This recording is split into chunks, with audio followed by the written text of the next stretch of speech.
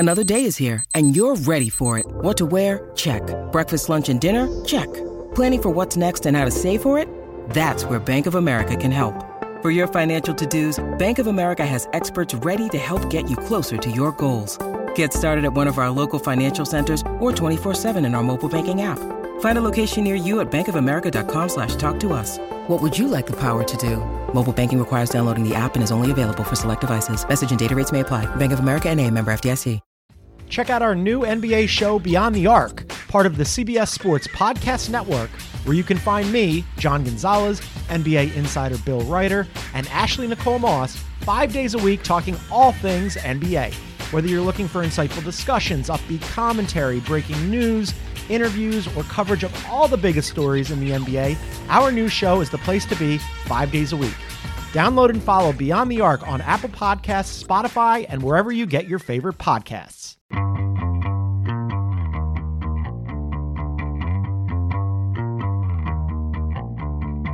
Hey everybody, this is Richard Deitch and welcome to the Sports Media Podcast. My producer is Patrick Antonetti. Two guests this week, two excellent guests for a broad discussion on Leo Messi and his impact on Apple MLS, as well as some other soccer media issues. We have two of the best to cover this. My colleague from The Athletic, Paul Tenorio, who is a national soccer reporter, and Sports Business Journal soccer and hockey reporter, Alex Silverman. Paul and Alex, welcome to the Sports Media Podcast. Yeah, good to be here, Richard. Yeah, thanks so much for having me. All right, Alex, you're in the Austin Carp spot, so there's a lot of pressure for you here. Big shoes to fill. Let's see if you can deliver. All right, Paul, I want to start with you. It seems like I know you're based in Chicago, but my God, you might as well be Don Johnson and Philip Michael Thomas, given how much time you've put in Miami over the last couple of weeks. I want to ask you both a broad question. Starts intentionally broad. How do you view, Paul, Leo Messi in terms of what he means to the business of MLS? Well, I think he's certainly a game changer on the commercial side of things in the short term for sure. Like if you talk to teams around MLS that are going to host Miami this season, the amount of revenue that they're going to do in those games for the teams at least that don't have substantial season ticket bases is incredible. And it provides a massive pop to some markets like where I live here in Chicago. In the long term, I think it remains to be seen. Certainly, he's going to bring in more eyeballs, and that's really, really important. But that could also be just a short-term pop. It's about what Major League Soccer does with that expanded audience. Can they make those people stick around for more than a couple games, for more than a couple seasons? I think if they're able to leverage his presence into the league in the right ways, it can be a massive boost to the league, to its perception around the world. And then that, of course, has a big impact on the commercial side of things. But it is going to be based on what the league and its owners choose to do that impact it more than just Messi playing. I think we've seen when Messi leaves a team like PSG, in the couple days after he left PSG, they lost several million social media followers. Like, he does have fans that follow him, but they will leave when he's done. So it's inherent upon MLS to actually take advantage of this. And I'm not sure yet what they're going to do, if they're going to make the right choices, but I think it can be a game changer. Alex, what about you? I mean, Paul sort of brings that up. Where's your confidence level lie in MLS ownership taking advantage of however long they have Leo Messi stateside? Yeah, I think, to Paul's point, the sustainability question was a big one around MLS All-Star when there were a lot of industry folks convening in one place. It was just, this is obviously going to be a huge short-term boost for the league. Can they sustain it? I think a big part of it is going to be, will other players follow Messi to MLS? People want to watch the best players in the world.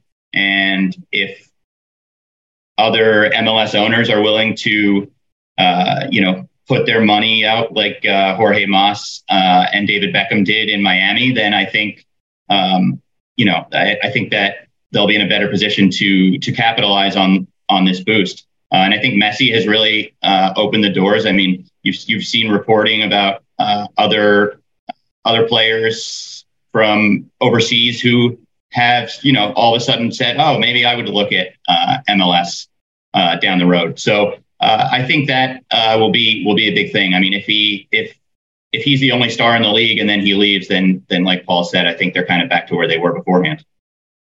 I want to continue with you, Alex. Over the last couple of days, it might be the last. Yeah, I mean, depending on when you listen to this, it should still be the last couple of days.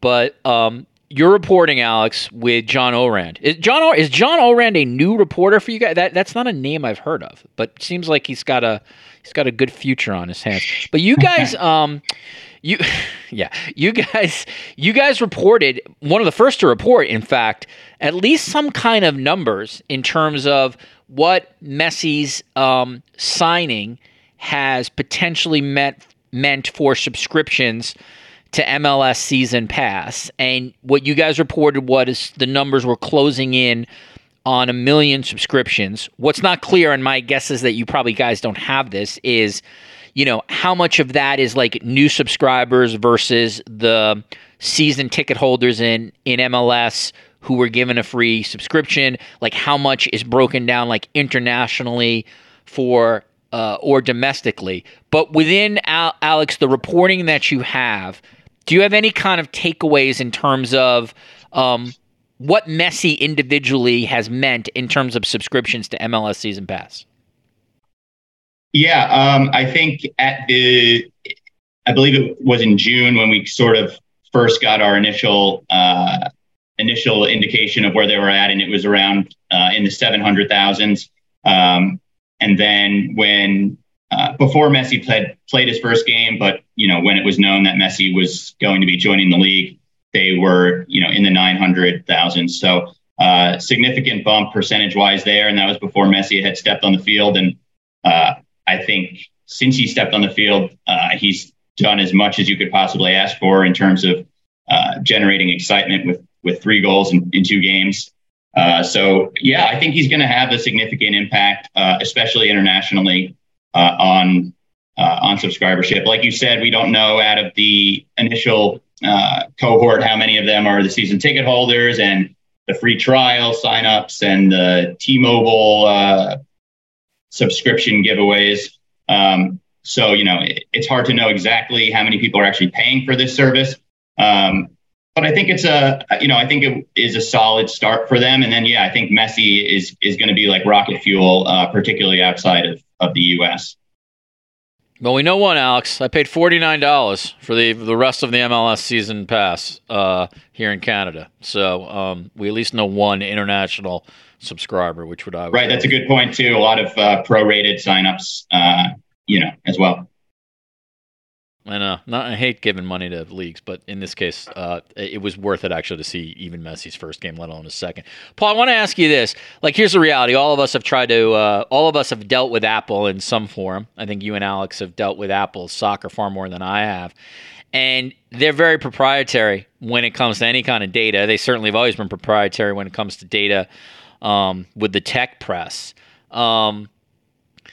Do you ever expect that, my thought of all this is always like, if the news is great, well, then maybe they'll put it out there. If somehow they got up to 2 million subscribers next year with Messi, maybe they throw that number out to the market. But they seem very, very tight. In terms of your reporting, I know I just asked Alex about it, but have you got any kind of inkling in terms of like where they are in terms of their Apple MLS deal in terms of subs right now? No, I mean, you're right. They have kept things very tight, and everything that they do, at least the way it's explained to me, is dictated by the fact that it can impact their share price, right? And it's, one of the more valuable companies, maybe the most valuable company in the world, and they don't want anything that could be perceived as negative to impact that price. And it kind of works out nicely for Major League Soccer, right? Because I think we've been gauging their growth or maybe lack thereof in the broadcast sphere, looking at the numbers, and there's always been these kind of slight upticks, but the 275, 325,000 odd people who were tuning in week to week, it always seemed to hover somewhere around there. And I think this gives MLS some cover to tell stories about other ways that it's growing. and to try to reset narratives. But it doesn't seem like Apple's going to be very forthcoming about what those numbers look like, and certainly not about where they come from. I mean, we didn't even get data, for example, the other night when Messi played of, okay, Apple TV is available in 108 different countries or 107 different countries. How many different countries tuned in to watch Messi play? Things like that. Those moments are being lost. I would point out, though, ahead of his second game, Messi's second game on Tuesday, he shared on his Instagram story a link to sign up for MLS Season Pass. He has 480 million Instagram followers.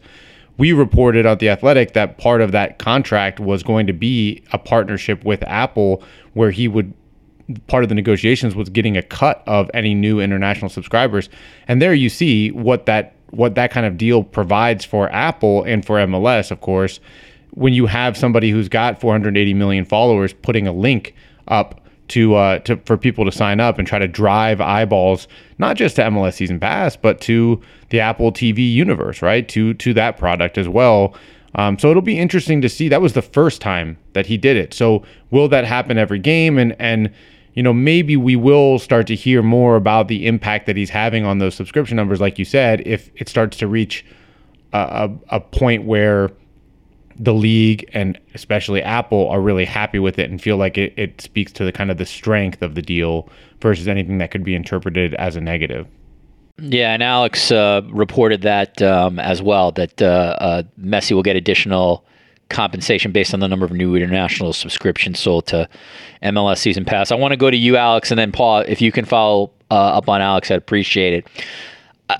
My thought is, and it's not any kind of revolutionary thought, that I don't think Leo Messi would be in MLS if Apple was not involved. I don't think that ESPN or Fox or whomever, NBC Sports or CBS Sports, the conventional legacy outlets, I just don't think this would have happened, whether it was the compensation, whether it's how the media deal is structured. So in many ways, there is an argument to make, at least, I don't even know how, like holistically or goodwill or excitement wise, that the partnership's already a success because they were able to bring the most famous player in the world to a league that most people would have thought this was inconceivable 5 years ago. So, Alex, do you agree with like sort of that thesis that like if MLS had done a traditional media rights deal and we're still with, whomever, Fox, ESPN, et cetera, that the likelihood of Leo Messi coming stateside doesn't happen? Yeah, no, I do believe in that. I asked Gary Stevenson, the deputy commissioner of the league, who's a longtime media executive, do you think this would happen with, a traditional broadcast partner? And, he said he hadn't really considered that. But, he did not downplay Apple's role in this by any means. Like you said, I can't imagine if they were still with ESPN that ESPN or Disney would be giving Messi a share of ESPN Plus signups. And Apple can do that because, media's not their bread and butter. It's not their primary revenue driver. One thing that, I kind of learned about, I guess, by hanging around All-Star is a big priority for Apple is to grow their business in Latin America, and specifically on the device sales side. They're fourth in market share in Latin America, with only 7% of the market there. So by, even if they're giving Messi a chunk of what they're bringing in on subscriptions, if they're able to sell more iPhones in Latin America because there's an association there with Leo Messi, it's worth it for them. So the business calculus is different for Apple than it would be for a traditional media partner. And, for MLS, like you said, I think you could make the case that this partnership's already paid off in spades. Yeah, I agree. I mean, I understand that you got to eventually judge the deal 10 years from now, but like they have already brought arguably the greatest player of all time to the domestic league. And so to me, that's like, it's going to take a lot of losses to sort of overcome that big win. Paul, you've done so much reporting on Messi at this point, and I wanted you to sort of respond to what Alex said. It just if this is no offense to ESPN or Fox, but like if you're Leo Messi and his team, like to be in business with Apple is just a very different calculation, right? To be in business with ESPN. Well, definitely. I mean, Leo Messi is a global brand. He's one of the biggest global brands in sports, and he's now aligned himself with one of the biggest global brands in business, right? And yeah, I mean, when we talk about Apple, I think that MLS fans tend to think about that part of the deal that we reported, which is like, yeah, the season pass subscriptions. That's not the play here for Apple. To Alex's point, the play here is to bring more people to its products, into its universe, however you want to think about that. Devices, Apple TV, whatever you can do to create a new Apple customer. And Leo Messi becomes another extension for them into places like Argentina and Latin America, where they don't have as much reach, but also into places like Asia and Europe, where he's enormously popular. And then, of course, his impact here in the U.S. North American market. And so it just feels like it's a partnership that's very aligned. I don't know what would have happened if that part of the deal didn't exist. If MLS had an ESPN deal or something like that, would Inter Miami have been able to put together a deal that was enticing enough for Leo Messi? Maybe. We have to recognize that the economic situation at Barcelona really impacted Leo Messi's decision. He came out and said he wanted to go back to Barcelona, but he just didn't feel comfortable going somewhere where he couldn't know for certain what his future was or what the club's future would be if they signed him. And so it kind of, in a way, narrowed the choices down. And I think that equity stake in Inter Miami is another area that gives Leo Messi kind of a long-term play and long-term stock in the growth of the sport that links him to wherever soccer is going to go, wherever MLS is going to go over the next 10, 15, 20 years, much in the same way that David Beckham's expansion clause did in his initial contract signing with the LA Galaxy. So there are these other factors, but yeah, I mean, when you look at the overall deal, you have to think that one of the biggest and most attractive part of this contract was partnering with such a massive company. I'm Mark Chapman. Welcome to the Planet Premier League podcast. Each week, Cesc Fabregas, Nader Manua and myself talk all things Premier League. As a player, you don't have time to talk. No. You don't have time to make a plan. You just need to deal with wave after wave after wave. We watched Coach Carter and he said, afterwards, the game's just about doing this for your teammates. And I remember looking around halfway through the film and half the squad was asleep. Planet Premier League. Listen wherever you get your podcasts. I want to stick with you, Paul. And this is like a very broad question, but if I was going to talk to you in 2033, what would you want to judge the Apple MLS partnership on? Like what, and again, it's intentionally open-ended, whether you want to say X amount of subscribers or MLS is now the third best league in the world, whatever it is for you, how would you judge success on that partnership? I think the success would have to be closing the gap around the world in terms of quality of play on the field for Major League Soccer. They've improved the quality of play. They have expanded their role in the global transfer market, both in buying players and in selling players, developing players, all of those things. But there's still a long way to go. Just even, first of all, to be the most dominant league in North America. They're still chasing Liga MX for that honor. And certainly beyond that, to try to compete with the big leagues in Europe. And we see that they're failing in that level of competition, not just in the product on the field, but in the number of people who are tuning in to watch those leagues, right? Liga MX is the most popular league on television in this country, and the Premier League is behind them at number 2, and MLS falls in line with the rest of the leagues. And I think that Apple has the ability to push MLS forward, to demand that they get a better product on the field, because now you have to literally sell the league, right? You have to get people to pay to subscribe to watch you. And now you have Messi here as well. And this deal with Apple, it coincides with a completely unique period of time that presents a completely unique opportunity for MLS. You have the Copa America in 2024, the Club World Cup in 2025, the World Cup in 2026, potentially the Women's World Cup in 2027, and then the Olympics after that. You have this massive stage for the sport in North America, in the United States, and concurrent with that, you have Leo Messi for 2.5 to 3.5 years. If not now, when is MLS going to react and grow and push the product a little bit further? And that doesn't necessarily, I wrote a piece that ran on Thursday that it doesn't have to be a huge increase in spending. It just can be a change in how you allocate that money, where you allocate that money. And these are the discussions that are starting to happen.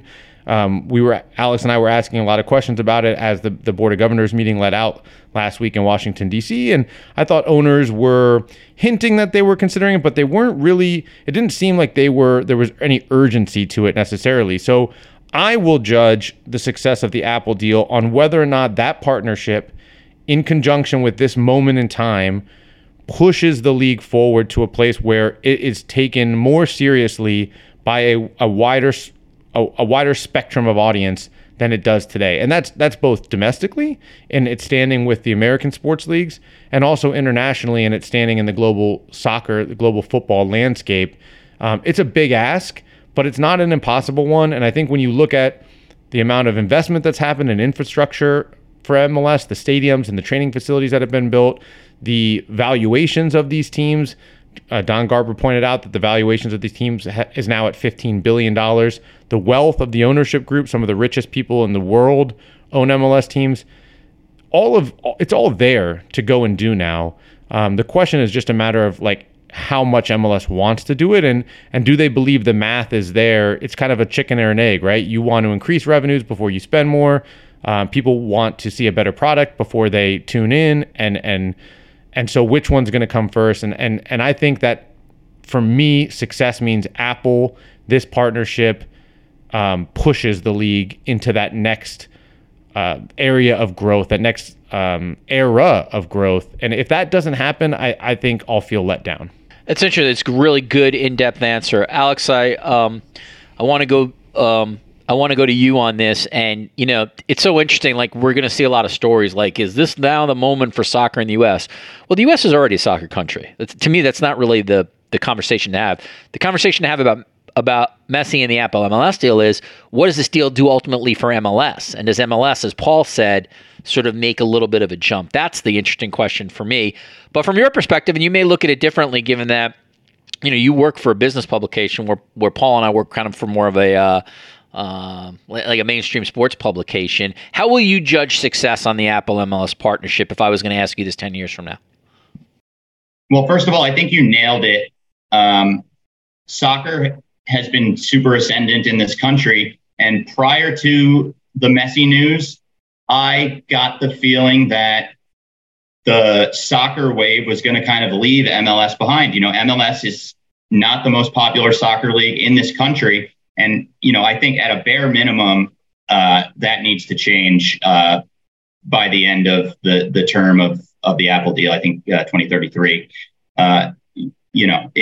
With a player like Messi coming here, I think that's a good start.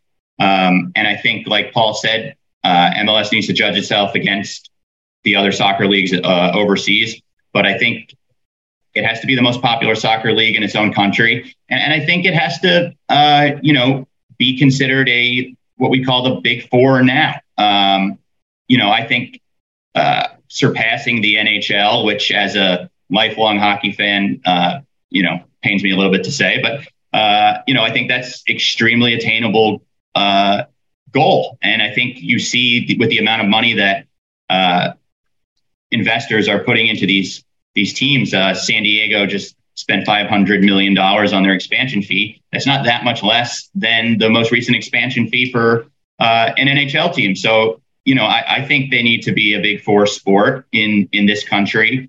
And I think they need to be competitive on the global stage. And I think with all of that comes higher franchise values and more revenue. Let me ask you quick, Paul. What just for my listeners, because I think they'll find this really interesting. What is it like to cover Leo Messi in terms of access? And can you get any one-on-one time with him? My sense is probably the answer is probably no there. And then if not, what would your availabilities be with him, if at all? Yeah, it's a totally different world covering somebody like Leo Messi. We are such a unique sports media landscape here in the US in terms of access. You can go and get LeBron after every single game he plays in the locker room. And that just doesn't exist in the rest of the world. So we have had zero access to Leo Messi since he arrived in the US. They had initially a press conference scheduled on the Monday after his unveiling. That press conference got quote unquote postponed. There has not been a makeup date, so really it was canceled.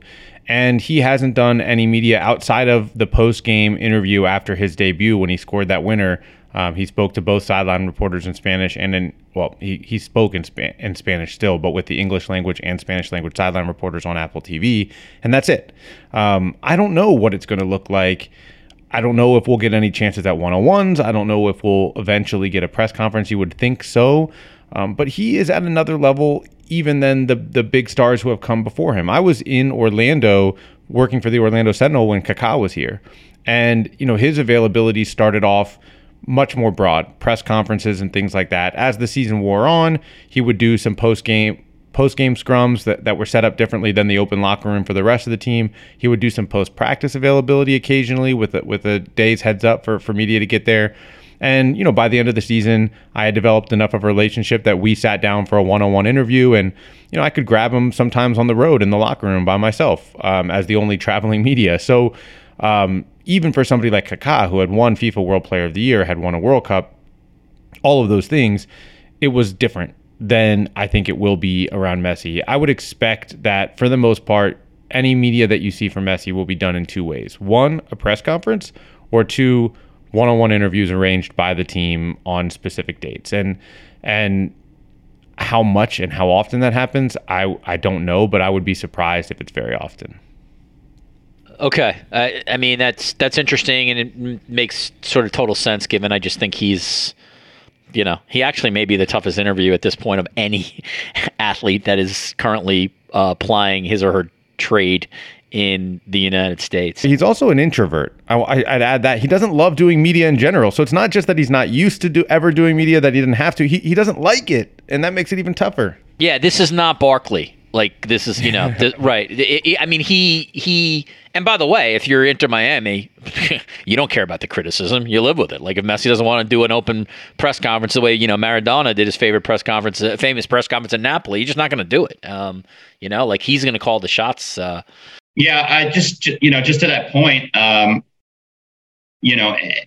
the kind of PR around Inter Miami, it's just been a 180. They used, it used to be very accessible in terms of getting a response from the club on anything. And, it's been, I'm sure they're just crushed with requests from, outlets all over the world. I think they're probably experiencing an influx of media attention that, unlike anything that any MLS team's ever seen. All right, Alex, I want to finish up with this. Fox has this last World Cup cycle in terms of they'll have the 2026 Men's World Cup, which will set viewership records, to the moon. It's far and away the best World Cup you could ever possibly have in the United States, and I think they have 2027 women in that cycle, and then as of now, there's no broadcast media rights deal yet. At some point, obviously, that will be up for grabs, although we know from the last time it never went up for grabs. FIFA closed bid it, and that story in itself has launched 1,000 stories. But all that said, Alex, and this is where I want to start with you, if this thing ever went up for bid, I think there are going to be so many companies that are going to want it. I think Apple, in particular, would break the bank for the World Cup, and I think it would be phenomenal for them. I think you'd see Amazon absolutely go for it. ESPN has already said if the World Cup rights ever came up, when I had Jimmy Pitaro on this podcast a while ago, he literally said we'd absolutely be interested.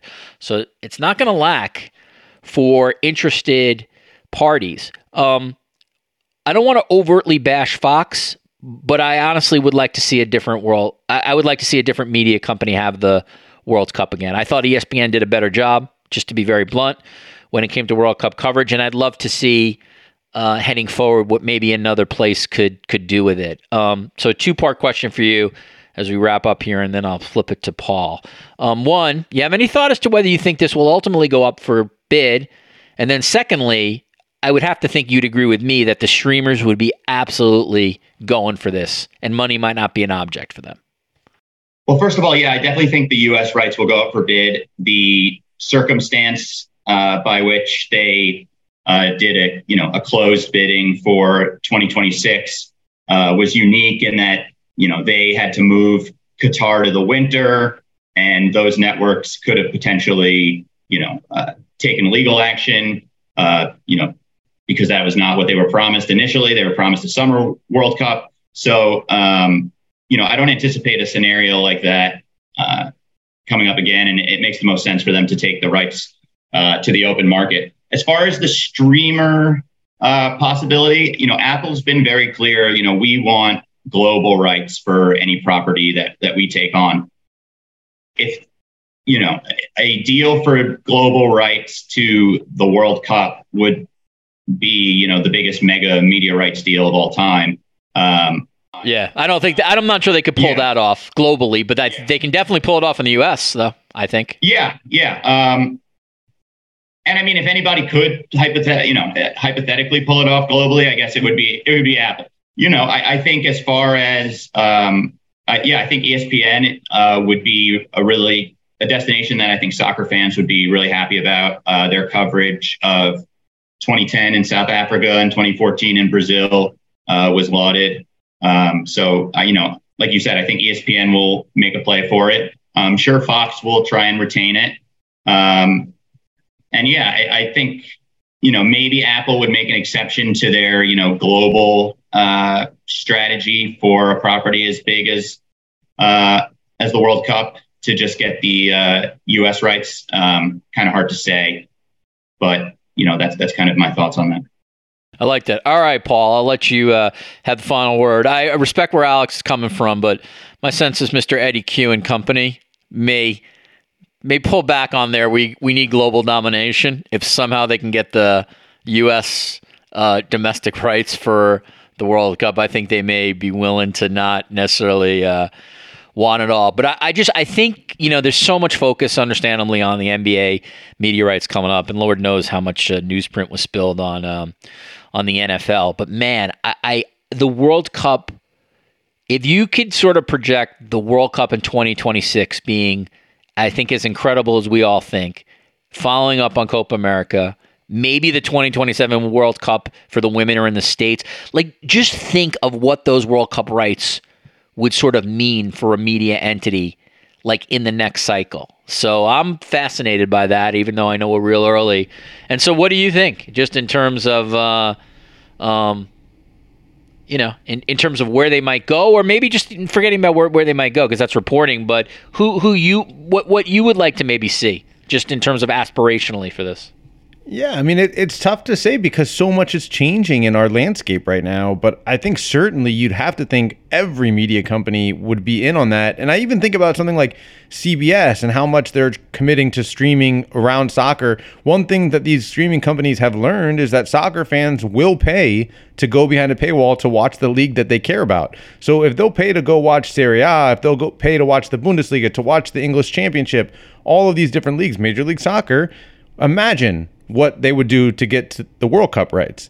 So yes, you have to think that all of the streaming companies, that Apple, everyone will be in and trying to kind of figure out what the price is going to look like. I think that ESPN is the kind of the X factor here, because their presentation of the 2010 and 2014 World Cups, as Alex said, was fantastic. Journalistically, I thought it was really, really strong. I think that they know that they missed out on 2026 in a way that upset them and should have, frankly. I would have to expect them to put a significant bid forward. But this is happening at the same time where they've been divesting from soccer in some ways. They no longer have the Major League Soccer rights. We know that they have some Bundesliga rights. They're trying to push people over to ESPN+. So what would that look like? What will it look like? Plus the market forces that are going against them, declining cable subs and fixed prices going up for sports rights. So they have a lot to deal with. We don't know what's going to happen. And now all the conversations that are happening about partnerships for ESPN and maybe discussions happening with the league that they cover. I mean, there are so many changes that could be happening to ESPN in the next few years that it makes you wonder what role they would even have in a bid for something like the World Cup. So it's such a tough call. I do hope that it goes somewhere where it feels like there's a complete and total buy-in to put on the best possible production and to put together as big of a team as possible of reporters and journalists and everyone to go and cover the heck out of those tournaments. It's going to also be a bigger beast than we've ever seen before. I mean, that's the other part of what's going to make 2026 so enormous. Not just that it's co-hosted by the United States, but that now it's an expanded World Cup. And so there's more games to cover. There's more ground to cover. And I think it's going to make logistics even more difficult and interesting in future World Cups because there aren't a lot of countries that are going to be able to do that on their own. You're going to see a lot more tournaments, I think, that are co-hosted by multiple countries just to have the venues that they need to put on such a big tournament. So I don't know. I agree that I think, like, you know, for me, I would like to see another company come in and kind of at least add some real competition for the first time to Fox for the first time in a long time. But I have no idea what it's going to look like just because of the changes going on at ESPN and where I think MLS was 100% right was being on the early side of getting completely behind streaming.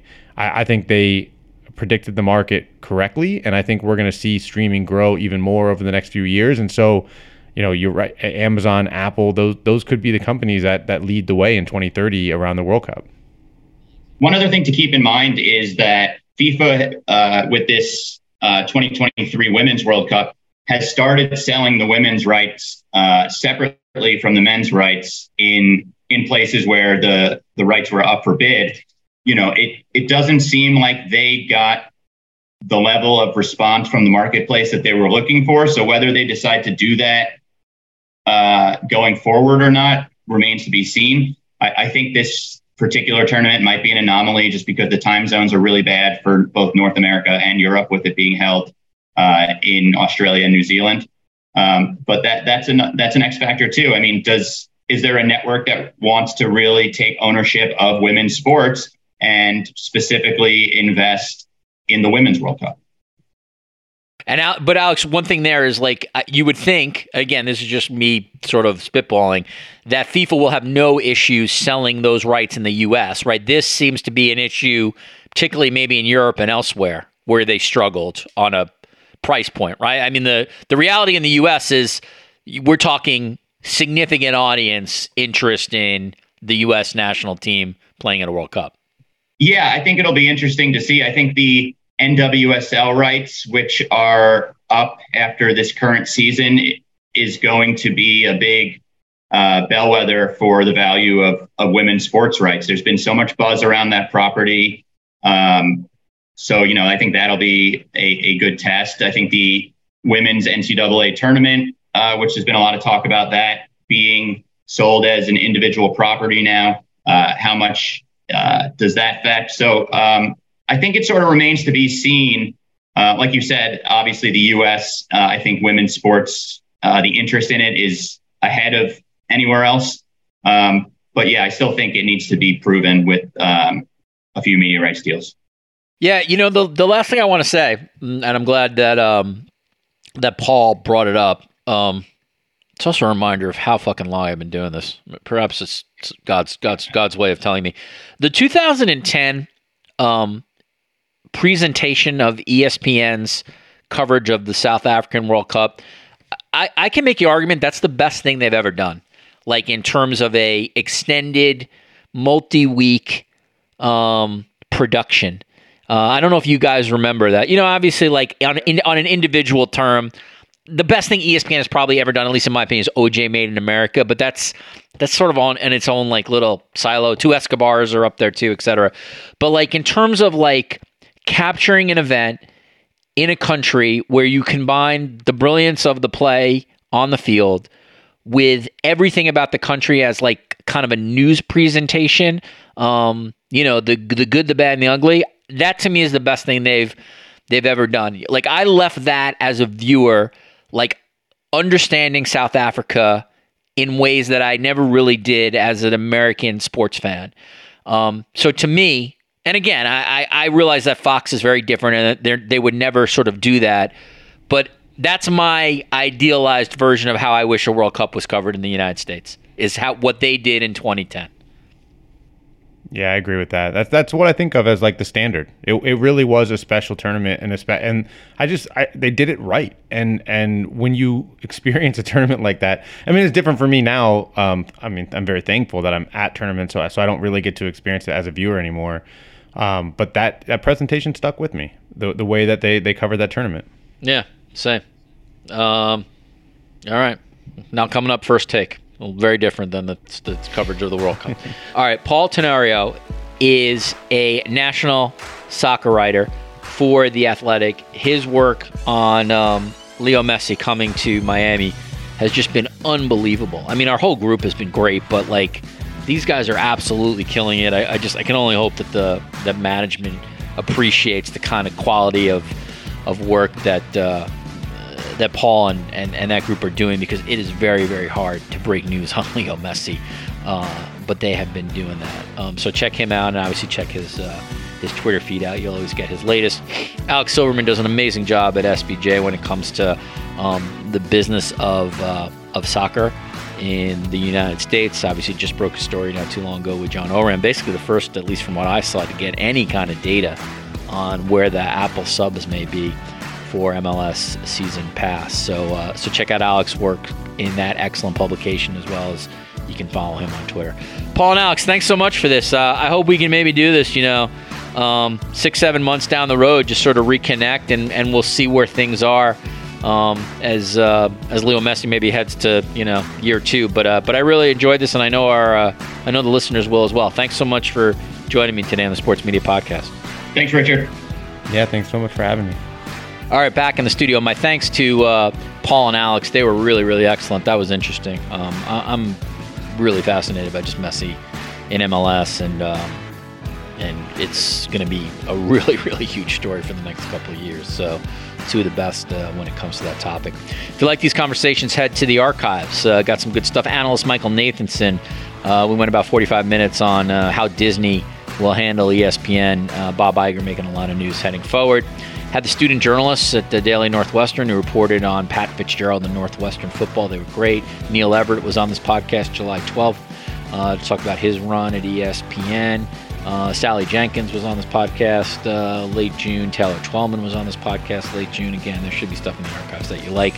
If you do like this stuff, please leave us a 5-star review and a nice note. That's how this podcast continues. I want to thank Patrick Antonetti for all his hard work. Thanks to everybody at Odyssey, and thank you for listening. We'll see you soon on the Sports Media Podcast.